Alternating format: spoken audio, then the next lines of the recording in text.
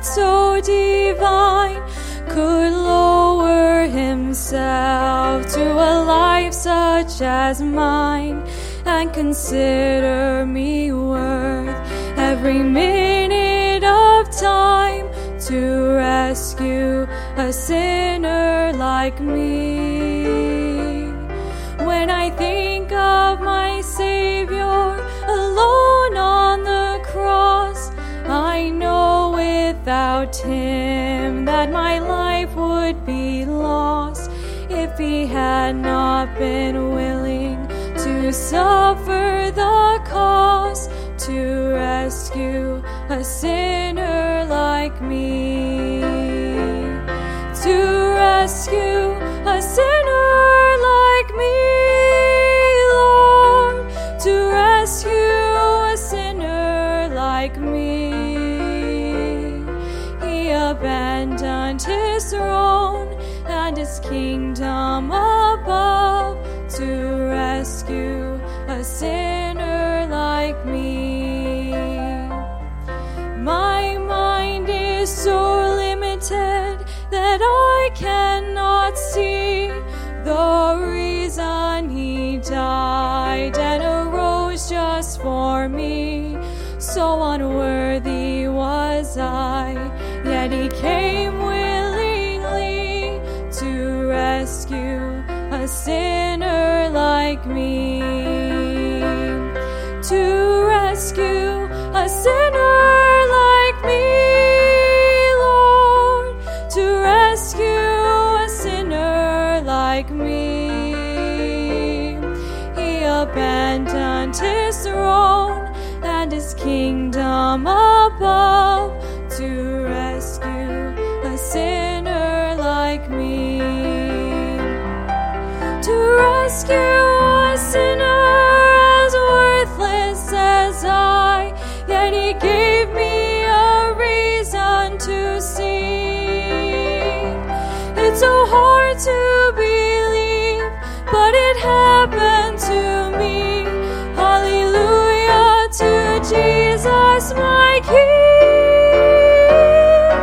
To rescue a sinner like me, Lord, to rescue a sinner like me. He abandoned his throne and his kingdom above to rescue a sinner like me. To rescue a sinner like me.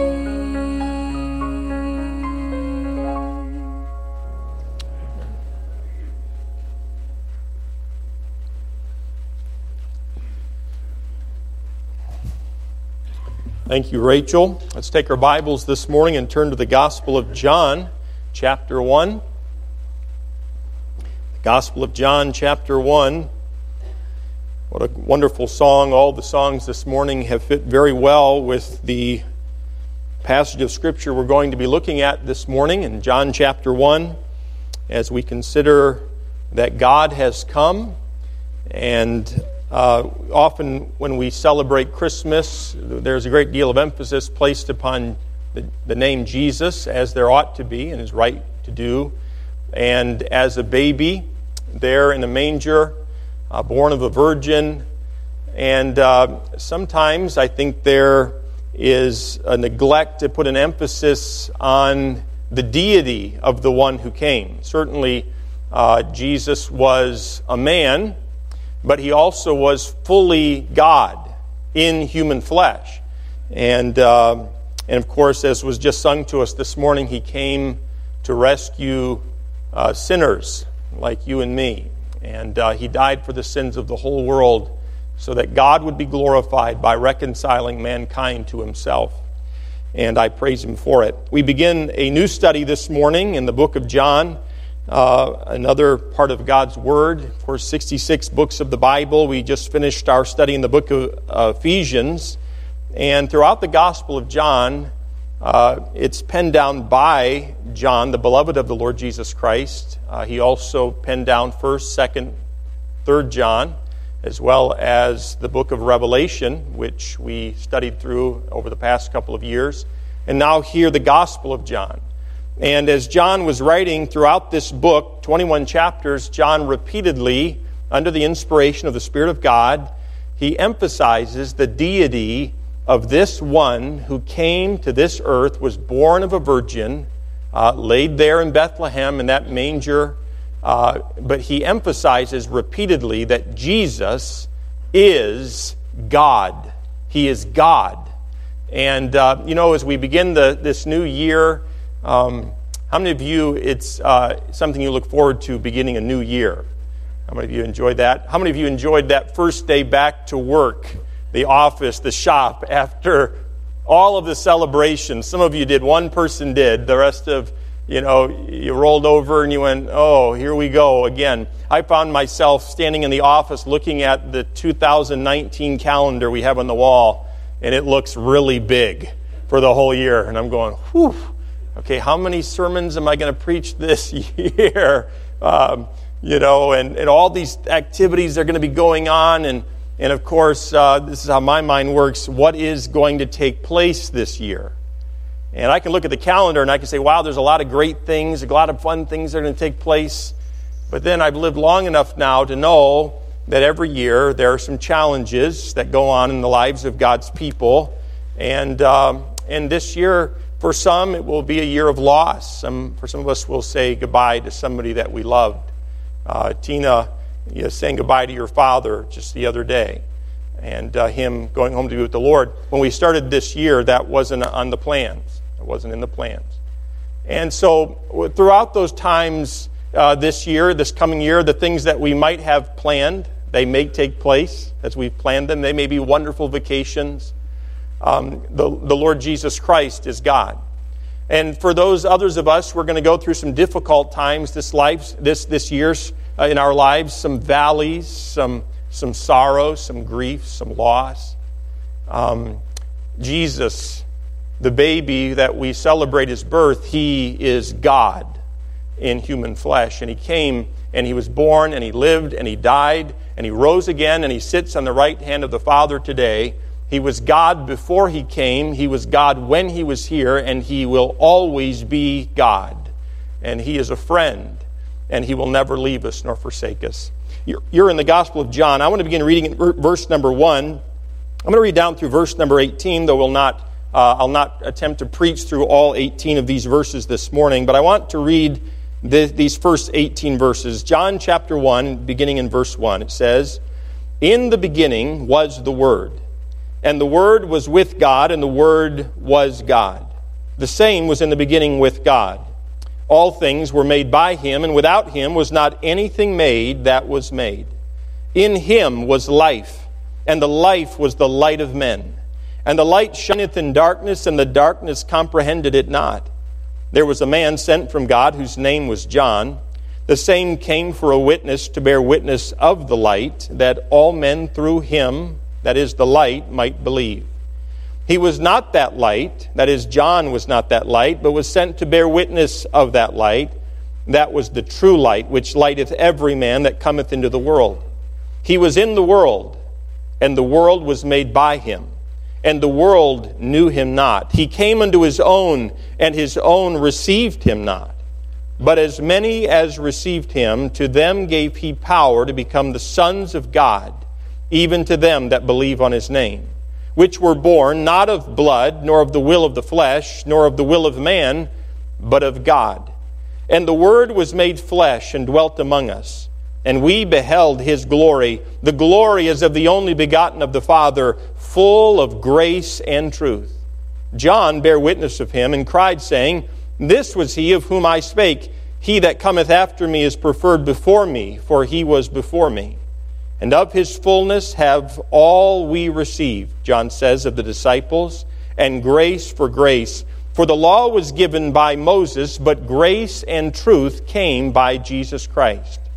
No man hath seen God at any time.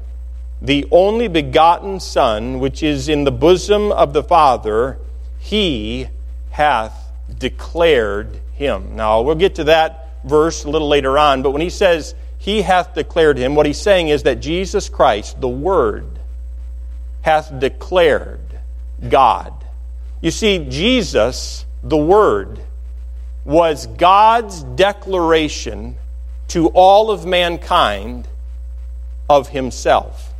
Jesus Christ was God's message, God's communication to mankind so that we would know who God is, who He is, what He is like, His character, how He loves, how He is holy, how He is just, how He is righteous, how He is full of mercy, how He is full of grace and compassion.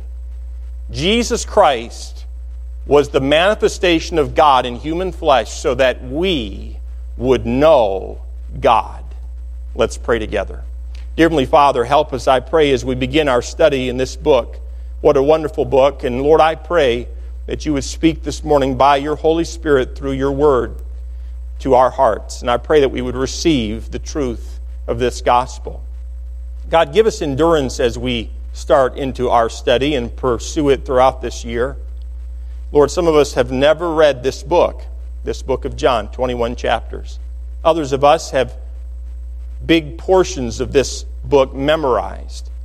But Father, I pray that we would, as a result of our study, that our faith and that our confidence, our trust, our belief in Jesus Christ as God, that our faith in you would grow, every single one of us in this room. Father, I pray these things in Christ's name. Amen. Now, we know this account of the gospel was written by the Apostle John. Most scholars believe that he penned down these words between the dates of 85 and 90 A.D. So that would have been, if that's true, that would have been over 50 years after the Lord Jesus Christ had died on the cross. Think about that. John was one of the younger disciples, we know, and so he lived a long life. He was the only one that we believe died of natural causes, still suffered greatly as a follower of the Lord Jesus Christ. But he would have been an older man at this point in his life. And the key verse, I think, for this study of the book of John would be found in chapter 20. Chapter 20 in verse 30 and 31. It says, "And many other signs truly did Jesus in the presence of his disciples," talking about miracles, "which are not written in this book." John says there are a lot of other things that Jesus did that I've not included in the book of John. And he tells us why. "But these are written that ye might believe that Jesus is the Christ, the Son of God, and that believing ye might have life through his name." And so the purpose for the book being given was that we would have the life that is in Christ. You remember, he is life. And I've told you before that, of course, the Bible says that when a person believes upon the Lord Jesus Christ, they receive everlasting life. They are become possessors at that very moment of everlasting life, and it can never be taken away. And so we might ask the question, when does everlasting life begin? When does life begin for a child of God? And the answer is everlasting life begins for a child of God not when they pass away and go to heaven, but everlasting life for a child of God begins when they believe upon the name of the Lord Jesus Christ and are saved. At that very moment, we become possessors of everlasting life. The reality is, though, for many of us who are believers in this room, we understand this and we've experienced it. Just because we're possessors of everlasting life doesn't mean we live that life. And so this book, and I say all that to say this book is very practical for both those who are unsaved, that they might come to an understanding of who Christ is and believe upon him for salvation, but it's also very, very practical for those of us who are saved, in order that we might live the life that God has saved us to live by believing and trusting upon the Lord Jesus Christ, who lives within us to empower us to live the life he saved us to live. Now, there are different responses that we can have, and I want to give you this as a warning as we start our study this morning. You and I can respond differently to the message of the gospel in John or any of the other three accounts of the gospel. We can respond to the gospel in belief. And that's why John says, under the inspiration of the Spirit of God, that he's given this, so that men would believe that Jesus is the Christ, the Son of God. Or we can respond in unbelief. We can reject the message. And that's true not just for the Gospel of John, but it's true for all of the Bible. When the Word of God is preached and taught, when I hear it, when the Spirit of God brings it to my mind and reminds me of Scripture that I've memorized, I can respond in belief, taking God at His Word, or I can respond in unbelief. And I can respond in rejection. And so I give that as a warning here this morning. Maybe you've wondered, why are there 4 accounts of the Gospels? Or maybe you would say it this way, why are there 4 Gospels? Well, there aren't 4 Gospels, there's only one. But there are 4 accounts or perspectives of the Gospel. Now we have Matthew, Mark, Luke, and John. Why not just one? Why do we have 4? Is it redundant? Some have asked, are they different? Do they contradict one another? And the answer is yes, they are different. They are not all identical. But no, they do not contradict one another in any way. There are 4 different viewpoints of the gospel, 4 different accounts of the gospel, but there is only one gospel. And that is because there is only one Savior. There is only one Jesus Christ. And so each one of the 4 accounts of the gospel are distinct. They're different. They're distinctly different. For example, in Matthew, remember, was a tax collector before he followed Jesus Christ. In Matthew, in the gospel according to Matthew, Jesus Christ is presented as the promised king of Israel. And the book of Matthew is written primarily to Jewish people. And so Matthew talks about things in the Gospel of Matthew that are a little foreign to you and me because we don't know as much as we ought to know or could know about the Jewish way of thinking. In the book of Mark, Christ is presented as a servant. He's presented as a servant and a prophet. When we come to Luke, and you remember Luke had been a doctor, Christ is presented as a sinless man. And so Matthew wants us to look at Jesus and see our king. And Mark wants us to look at Jesus and to see a servant, a suffering servant. And Luke wants us to look at Jesus and behold him as a man. And then comes John, and John's presentation of Jesus Christ is, behold your God. He is God. He is God. Everlasting. You can trust him. He is everlasting. And so John, at this point, is a very old man at this time. He sits down and he begins to pen down about the Lord Jesus Christ, the things that the Spirit of God is bringing back to his mind, this person, Jesus Christ, that he loves so much. And so really our study of John is what God wants us to know about God through his Son, Jesus Christ. Now we're only going to look at 4 verses this morning just because we're having to introduce the book. We're not going to make as much progress as we might like. But look with me, if you would, in verse number 1, and I'll read down through verse 3, and I want you to notice that Jesus here is called by a different name, one that you and I normally don't refer to him as. Look at verse 1. It says, "In the beginning was the Word, and the Word was with God, and the Word was God. The same was in the beginning with God. All things were made by him, and without him was not anything made that was made." Now, I want to tell you right up front, the Word is the Lord Jesus Christ. He's called the Word. In the very first verse, we're introduced to a person, and he's given a name, and he's called the Word. He's identified as the Word 3 times alone in verse 1. Look again at verse number 1, and he says, he is also called the Word, I should say, in verse 14. But look at it again in verse 1. He says, "In the beginning was the Word, and the Word was with God, and the Word was God." Look down to verse 14. "And the Word was made flesh and dwelt among us, and we beheld his glory. The glory is of the only begotten of the Father, full of grace and truth." And we could ask the question, well, who is the Word? And again, many in this room this morning would say, well, I already know who the Word is, Seth. I've grown up in church. I sat in Sunday school. I've memorized these verses. And there are also others in this room, and you've never heard this passage preached before. You've never read this passage of Scripture before, and you might ask that question, well, who is the Word? Who is this person who is called the Word?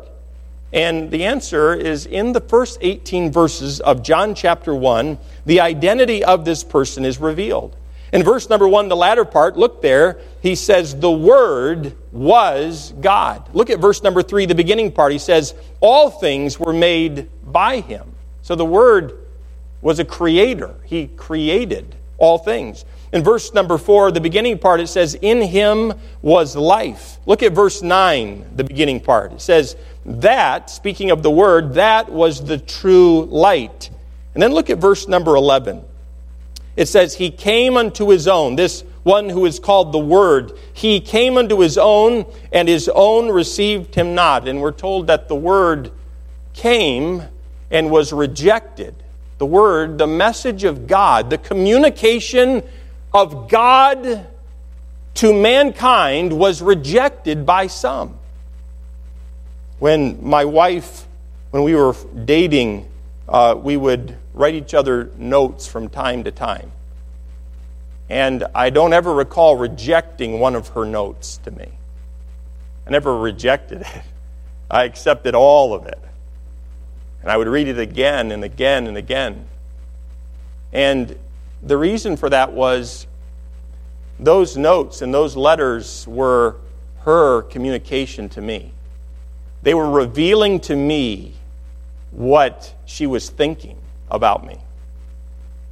And I loved reading those. And I would read them again and again. Think about this idea that mankind rejected the Word, the communication of God to them.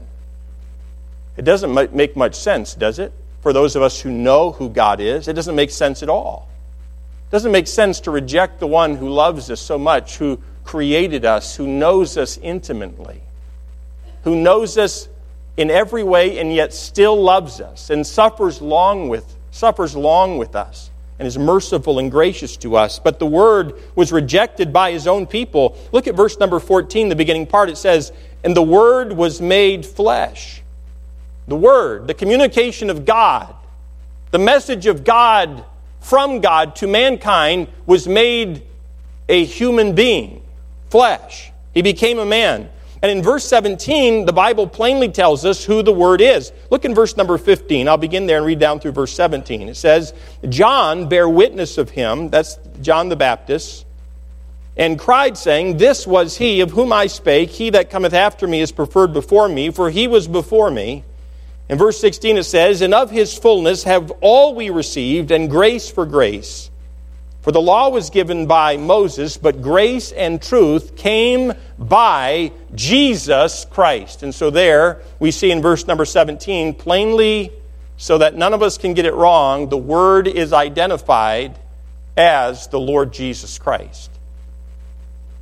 Now, we might ask, after reading the first 18 verses of John and seeing that it is obvious that the Word is actually the Lord Jesus Christ, but we might ask ourselves the question, well, why is He called the Word? And I love the Bible because it's so precise, and it is accurate, and it is trustworthy, and it is telling us about who God is and the way He thinks. But we might ask ourselves the question, why didn't God just call Him the Lord Jesus in the first couple of verses? Why did He call Him the Word? And the answer is because words are very important. We express ideas with words. We express our thoughts with words. We communicate by using words, either spoken or written. And even in sign language, those who are deaf and they cannot speak, or mute and cannot speak, or deaf and cannot hear, they communicate in sign language, but still their signs refer to words, letters, words. How many of us would go home and for the whole week, starting out this new year, decide we're not going to use words in communicating with our spouse for 2 weeks? No words, just pointing. Try that, sir, from your dinner table. Try that. Yeah, it's not going to go well. Don't try it. Okay. Some of you already are trying it. You should stop it. Okay. You're off to a bad start this year. Communicate with kind, gracious words, merciful words, loving, kind words. Do that. It would be helpful to you.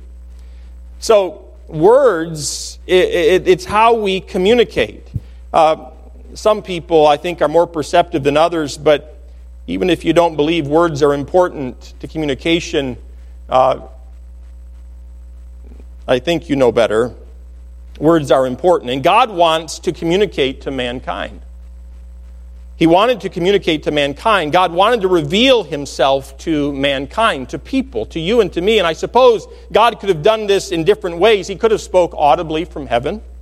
He could have sent an angel to deliver a message. He could have written on a wall, and he's done all of those things before. But in this case, God chose the very best way to reveal, to communicate with mankind.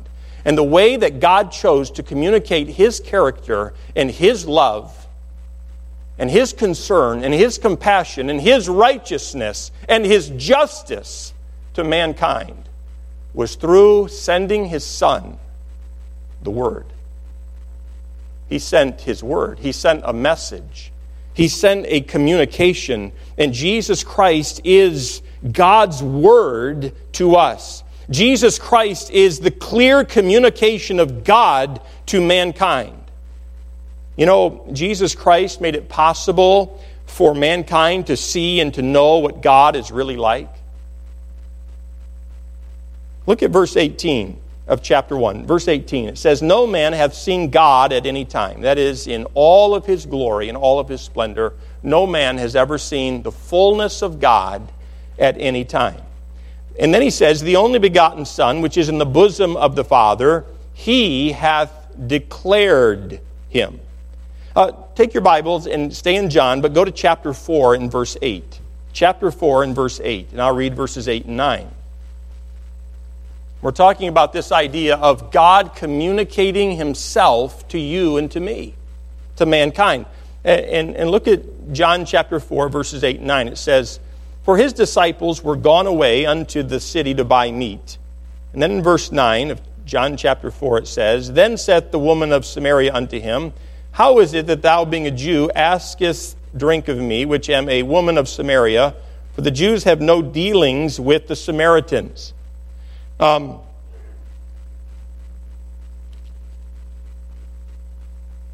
The idea, and I've read the wrong passage in my notes, so we're not off to a good start for the new year.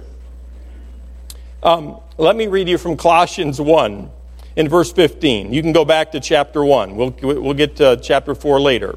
Colossians 1 in verse 15, he says, "Who is the image," talking about Jesus Christ, "who is the image," which means likeness or resemblance of the invisible God. Think about that. Jesus on earth was the resemblance of the invisible God.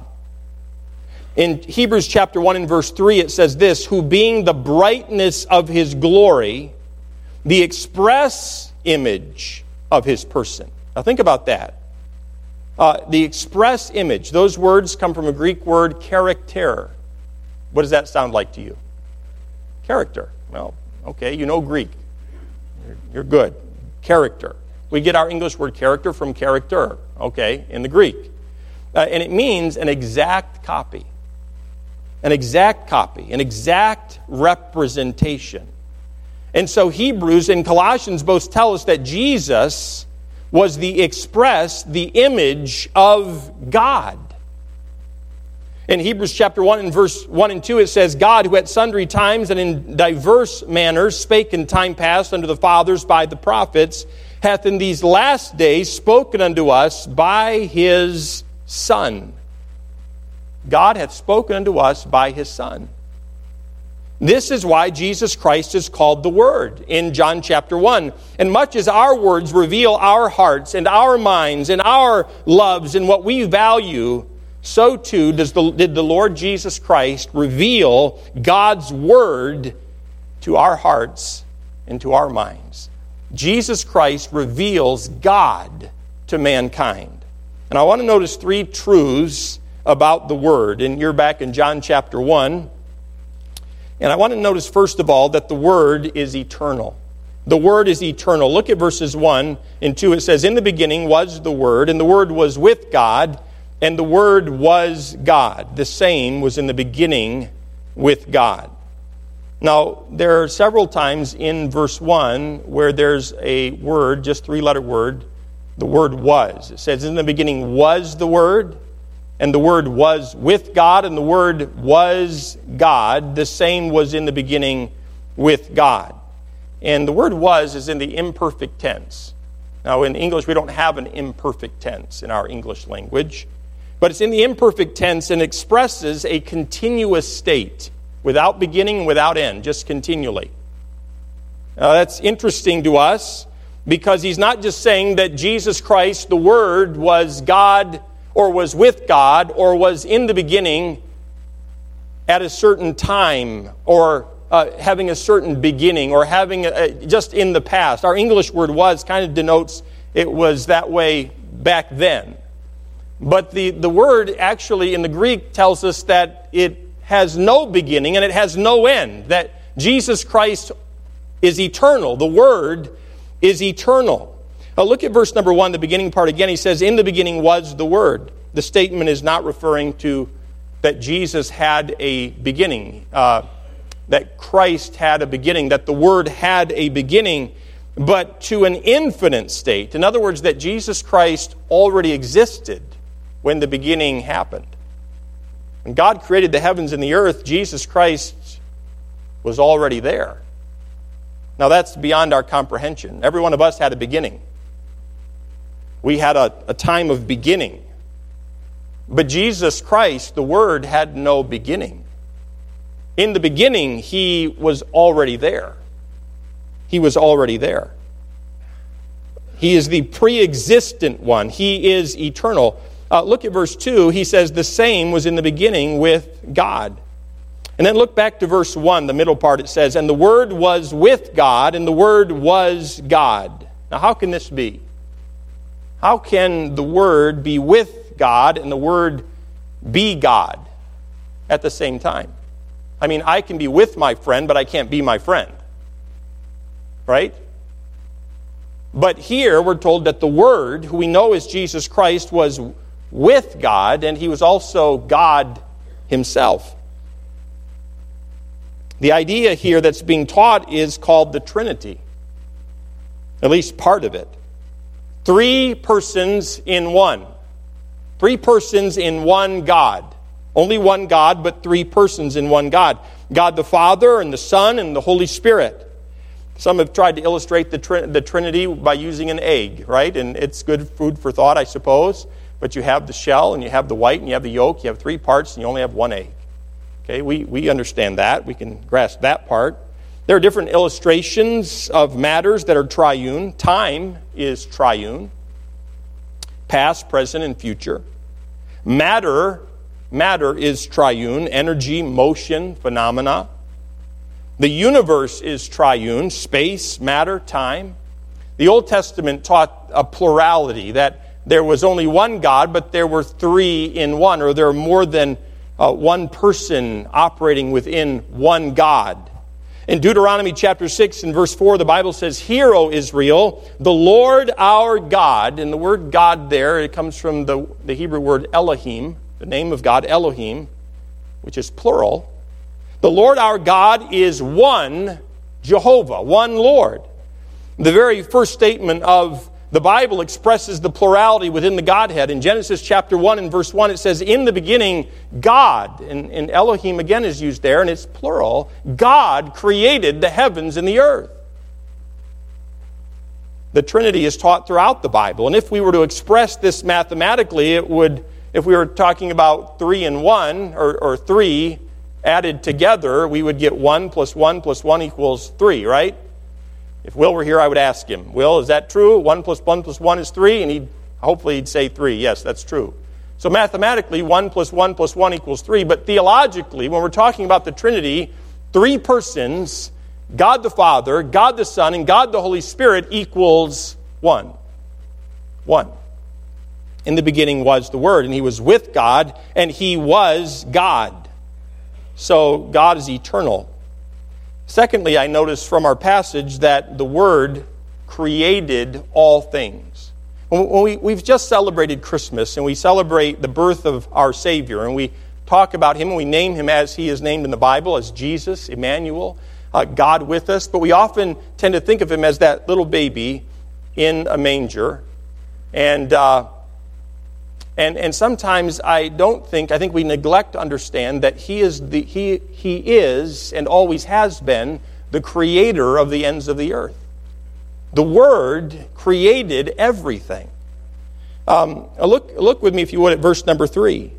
It says, all things were made by him, and without him was not anything made that was made. All things individually. All things in totality.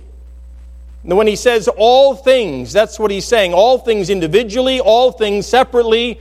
A reference to the infinite detail of creation. Everything, every little thing was made by him. And in our English language does not fully grasp this. Every little detail was made by the Word. Every little detail was made by the Lord Jesus Christ. Outer space is so immense that scientists needed to create a new unit of measurement, so they came up with light years. How many of you have ever used that form of measurement to measure something, light years? I have a tape measure at home. That's what I use for a form of measurement. Most of us use something like that, maybe a ruler or a yardstick. Well, they had to come up with light years to measure God's creation, what the Word had created, because it's so immense. A light year is the distance light travels in 1 year. Well, light travels at 186,273 miles per second. I'll let you figure out how long it goes in 1 year. Here's a few other mind-boggling numbers. Our sun is 8 light minutes away. That's not that far. Who knew it was so close? Only 8 light minutes. But out in space, there are suns and stars believed to be billions of light years away.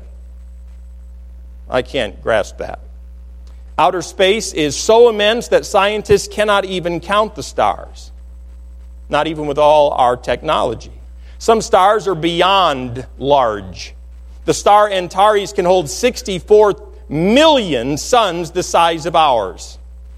And the constellation Hercules is a star that could contain 100 million stars the size of Antares.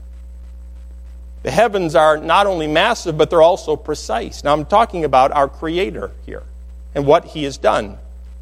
The stars and the moons, they pursue their appointed paths. In other words, they still are operating according to the will of the Creator. For instance, the earth doesn't travel in a true circle. It travels in 3 different directions all at once. It revolves on its axis. It travels around the sun, and its path is deflected by other planets. And yet, the earth, for all of its movement, doesn't lose more than 1/100th of a second every 100 years. It is amazingly precise.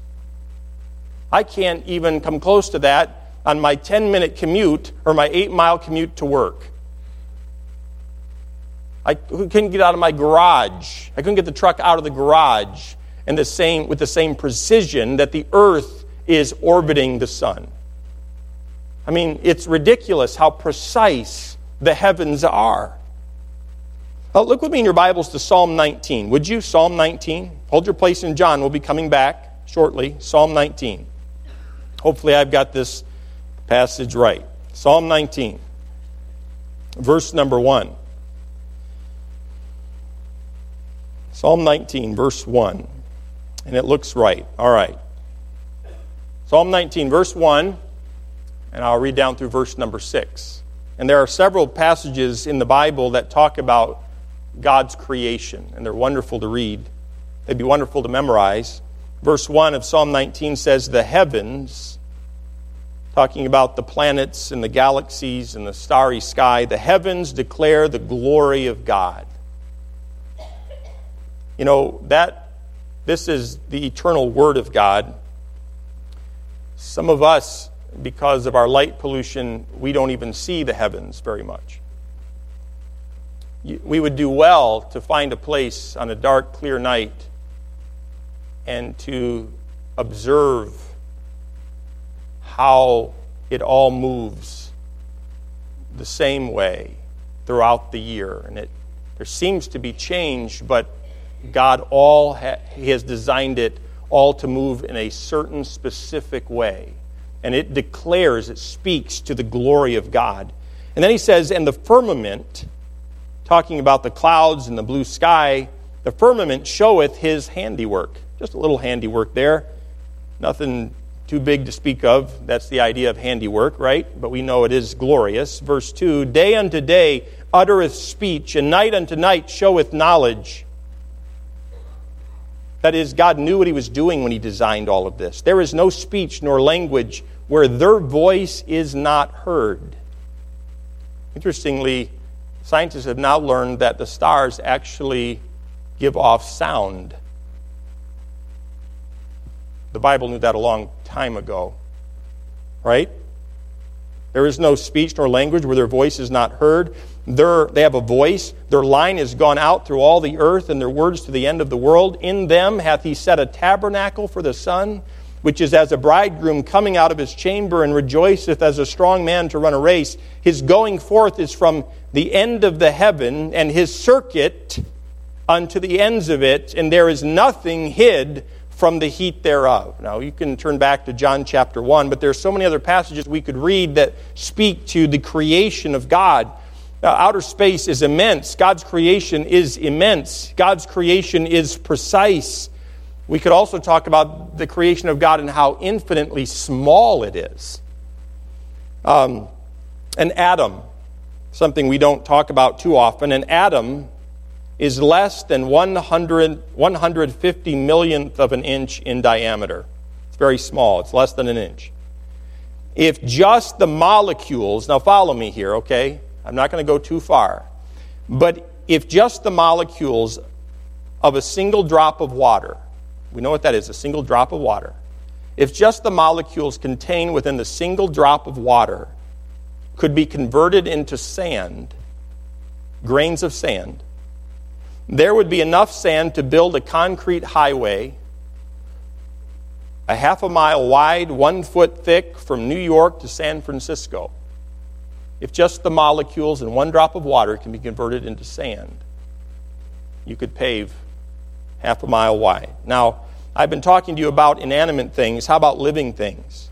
How about the complexities that confront us on every hand when we look at living things? They're incredible. Each cell in a living creature contains 200 billion molecules of atoms. The nucleus of a cell, which is a complex life factory, right, is less than 4 ten-thousandths of an inch in diameter. The membrane that encloses that cell, the component parts, is only 1/2 of that, or 1/millionth of an inch thick. And Jesus Christ made it all. And that's what he's saying here in this passage in John chapter 1. In the beginning was the Word, and the Word was with God, and the Word was God. The same was in the beginning with God, and all things were made by him. All things were made by him. And without him was not anything made that was made. Was made, in verse 3, is in the perfect tense. It means it's a completed act. Completed act. There was a time where God created the heavens and the earth, and it is a one-time event, and it happened, and it was completed, and we know God said in Genesis 1, it is good. It's good. The Word created. Psalm 33 and verse 9 says, for he spake. God created with his words. God spake, and it was done. He commanded, and it stood fast. We're talking about the Word. He's eternal. He's the creator of all things. And so this year, as we go through this year, no matter what comes into our lives, we can know that our Savior, who lives and will rule and reign for all of eternity, is the eternal one, according to this passage. And nothing is new to him. He has seen it all. He knows it all. And though we may be surprised by what we face in this year, God will not be surprised. And not only that, we learn from this passage that he is the creator, the Word, Jesus made flesh, who dwelt among us. He, the Word, is the creator of the heavens and the earth. He is all-powerful. And there are going to be things this year that I face and that you face that are beyond our abilities, beyond our power. But our Savior, who we know the Bible teaches us lives within us by His Spirit to sustain us and to teach us. And there are going to be times we don't know what to do. He knows. He created the heavens and the earth by His words according to His knowledge, the Bible says. Scientists are scrambling and they're always coming across new information, new to them, but not new to God. You see, in evolution, the theory of evolution has influenced our thinking as believers. And we would say, well, I don't believe in evolution. I believe in the Creator and in intelligent design, that Jesus Christ, that God created the heavens and the earth. But I think we stopped short of recognizing that when He spoke the heavens and the earth into existence, He didn't just speak something into existence that He didn't know what He was doing. He spoke, and He precisely created every little thing. Every little thing. It was made. It was made. Look again at verse number 3. It says, without Him was not anything made that was made. And the emphasis in the Greek would be, without Him, nothing at all would have been made. And you see it in the English language. It's there. Without Him was not anything made that was made. And it's almost redundant, it seems. But what they're trying to do in the English language is grab a hold of what the Greek is saying. Without Him, nothing is made. Not one little thing. Not one atom. Not one molecule. Nothing. And this is our God. Look at verse number 14, and we'll conclude with this. The Word became flesh and lived on earth. Not only is He eternal, not only is He the creator of everything, but the Word became flesh and He lived on earth. Now, we're going to come back and look at these other verses, but look at verse 14. He says, and the Word was made flesh and dwelt among us, and we beheld His glory, the glory as of the only begotten of the Father, full of grace and truth. Look again at verse 14, the beginning part. He says, the Word was made flesh. Now, the birth of Jesus was unique. When my children were born, it was the creation of a new personality, each one of them. When we were born, there was a creation of a new personality. You'd never existed before, and all of a sudden, whammo, a new personality. And some of us were like, yeah, my child really has a personality. Okay. Well, okay, so that we understand that. But when Jesus was born, it was not a creation of a new personality. It was not something new at all. When Jesus was born, it was God coming into the world as a person. It was a person. It was someone, a personality who now was in human flesh, who had existed. That is, that personality, God, had existed for all of eternity. He had never had a beginning. And John goes to great lengths to emphasize that Jesus Christ is the eternal God. He is the eternal creator. He is God. But He also came to this earth as a man. And John and the other disciples had each experienced personal things with Jesus that had led them to conclude that Jesus was without a doubt both God and man. He wasn't more man than more God. He wasn't more God than more man. He was equally God and man. And that's a little beyond us in our understanding as well. In 1 John chapter 1 and verse 1, it says, that which was from the beginning. That's talking about God. Which we have heard, which we have seen with our eyes. John says this because he had seen Him. Which we have looked upon, and our hands have handled. I've touched Him, John could say, of the word of life, for the life was manifested. It was made obvious, and we have seen it, John wrote. And we bear witness and show unto you that eternal life which was with the Father and was manifested unto us. John's saying, I'm telling you about somebody that I have looked at, and I have heard Him teach, and I have touched Him, and I have learned from Him, and He is God, and He is a human being. He is God in human flesh. How is the Word made flesh? And we've celebrated this throughout the month of December. But Isaiah 7 and verse 14, the prophet Isaiah prophesied, and he said, therefore the Lord Himself shall give you a sign.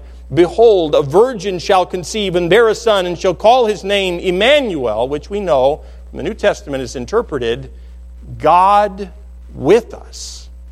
And that's what he's getting at here in verse number 14. The middle part says that the Word dwelt among us. And that word dwelt has the idea of to tabernacle or to tent or to camp. You're in close proximity when you're camping, when you tent with one another, you live with one another. God lived upon the earth. He had created with the people He had created. God. Christ took upon Himself sinless human nature. He identified with us in every aspect of life, from birth to death. And even though John's message throughout the book of John is that Jesus is God, he makes it clear that the Son of God came in sinless flesh and was subject to sinless human weaknesses. In chapter 2 and verse 3, he tells us that Jesus had a mother. He goes to great emphasis to tell us that Jesus was living, God was living here in human flesh. Jesus had a mom. In chapter 4 and verse 6, John tells us that Jesus was weary. He was tired. God doesn't get weary. Human beings do. In verse 7 of chapter 4, he tells us that Jesus was thirsty. And in chapter 11 and verse 33, he tells us that Jesus groaned within. In verse 35 of chapter 11, John's going to tell us that Jesus wept. He wept. He thirsted. He hung on the cross in chapter 19. He groaned. He died in chapter 19, and he bled. And then look at verse 14, the latter part. It says, "And we," John writes, "beheld His glory. The glory as of the only begotten of the Father, the only one of His kind, full of grace and truth." Now that statement, full of grace and truth, is a Hebraism. Now it's written in Greek, but that's a Hebrew way of thinking. And the thought there, full of grace and truth, it has the idea of the sum total of divine revelation. Jesus Christ was the very image of God.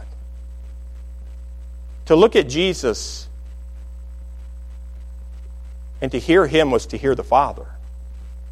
To look at Jesus and learn how He thought was to learn how God thinks. To see Him weep was to know how God might weep. To see His compassion would be to know God's compassion. You see, Jesus revealed God's glory in Himself. His works, His words. There are 7 wonderful miracles we're going to study as we go through our study in the book of John. And they reveal and they declare the glory of God.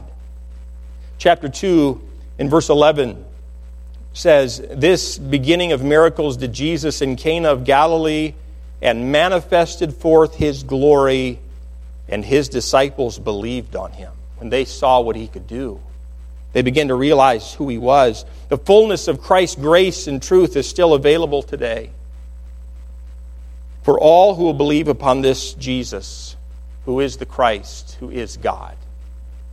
And John says in verse 16, "And of His fullness have all we, the disciples, received, and grace for grace."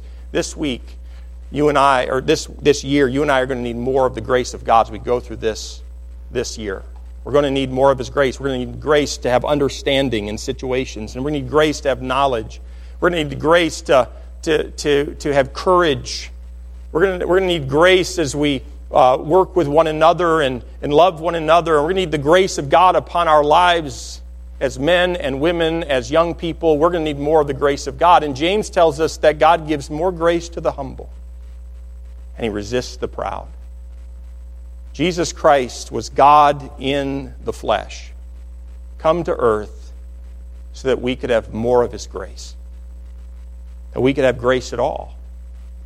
John 20 and verse 31, as we conclude, says, "These are written that ye might believe that Jesus is the Christ, the Son of God, and that believing ye might have life through His name." And so as I conclude this morning, I ask you, what have you done with the Word? And there is a miraculous oneness between the living Word, which is Christ, God in the flesh, and the written Word. But what have you done with the Word of God? Are you willing to receive it? Are you willing to follow it? God wants to give us life. He wants us to live the life that He has saved us to live. But it's all dependent on if we will believe upon Him and trust Him and have confidence in Him. Or I suppose we can go through this life this year just trusting in ourselves. And that's pretty miserable. 1 John 5:12 says, He that hath the Son hath life, and he that hath not the Son of God hath not life. Believers, maybe you have received the Word and you're a joint heir with Christ of everlasting life. And let me ask you, is your life characterized by receiving the Word? Is your life characterized by receiving the Word of God? Is your life characterized by receiving His direction? Because the Word lives within you by His Spirit. Are you and I characterized by following His direction and His leading in our lives? Because we've looked at the doctrine. This is doctrinally rich. He's eternal. He's the Creator. He has come and tabernacled with man. And of course we know He came to die on a cross. And John's going to tell us we're going to learn more about who God is as we examine and study the life of Jesus Christ in the book of John. And that's what John, but all for the purpose so that our faith and confidence in Him would grow. That's what He wants. Not so that we can just have more head knowledge, but so every day we can go off to the workplace and we can deal with problems and challenges with a greater confidence, not in ourselves, but in who lives within us. The Lord Jesus Christ. And so for those of us who are believers who say that we're learners of Him, are we continuing in His Word so that we could be called by Him learners of Him indeed? I want you to take your hymnals and I want you to turn to hymn number 650. Hymn number 650. And I want us to stand and I want us to sing this hymn together. And maybe this morning where you're at, you've never put your confidence, you've never asked God to save you from your sin. And I would encourage you this morning, call out to Him. Believe upon Him. Let's all stand to our feet. Hymn number 650, you're welcome to come if you'd like to maybe pray and give some things over to the Lord. And maybe you've been shouldering a lot. And this morning you were reminded, my God, my Jesus, my Savior, He is God. He's eternal. He's the Creator. I don't have to worry about these things because He has it all well in hand. And He is with us by His Spirit now, living within us. We're not alone. And maybe you just need to give some things over the Lord. Whatever the case, let's sing as in the Lord. Let's sing it out, shall we?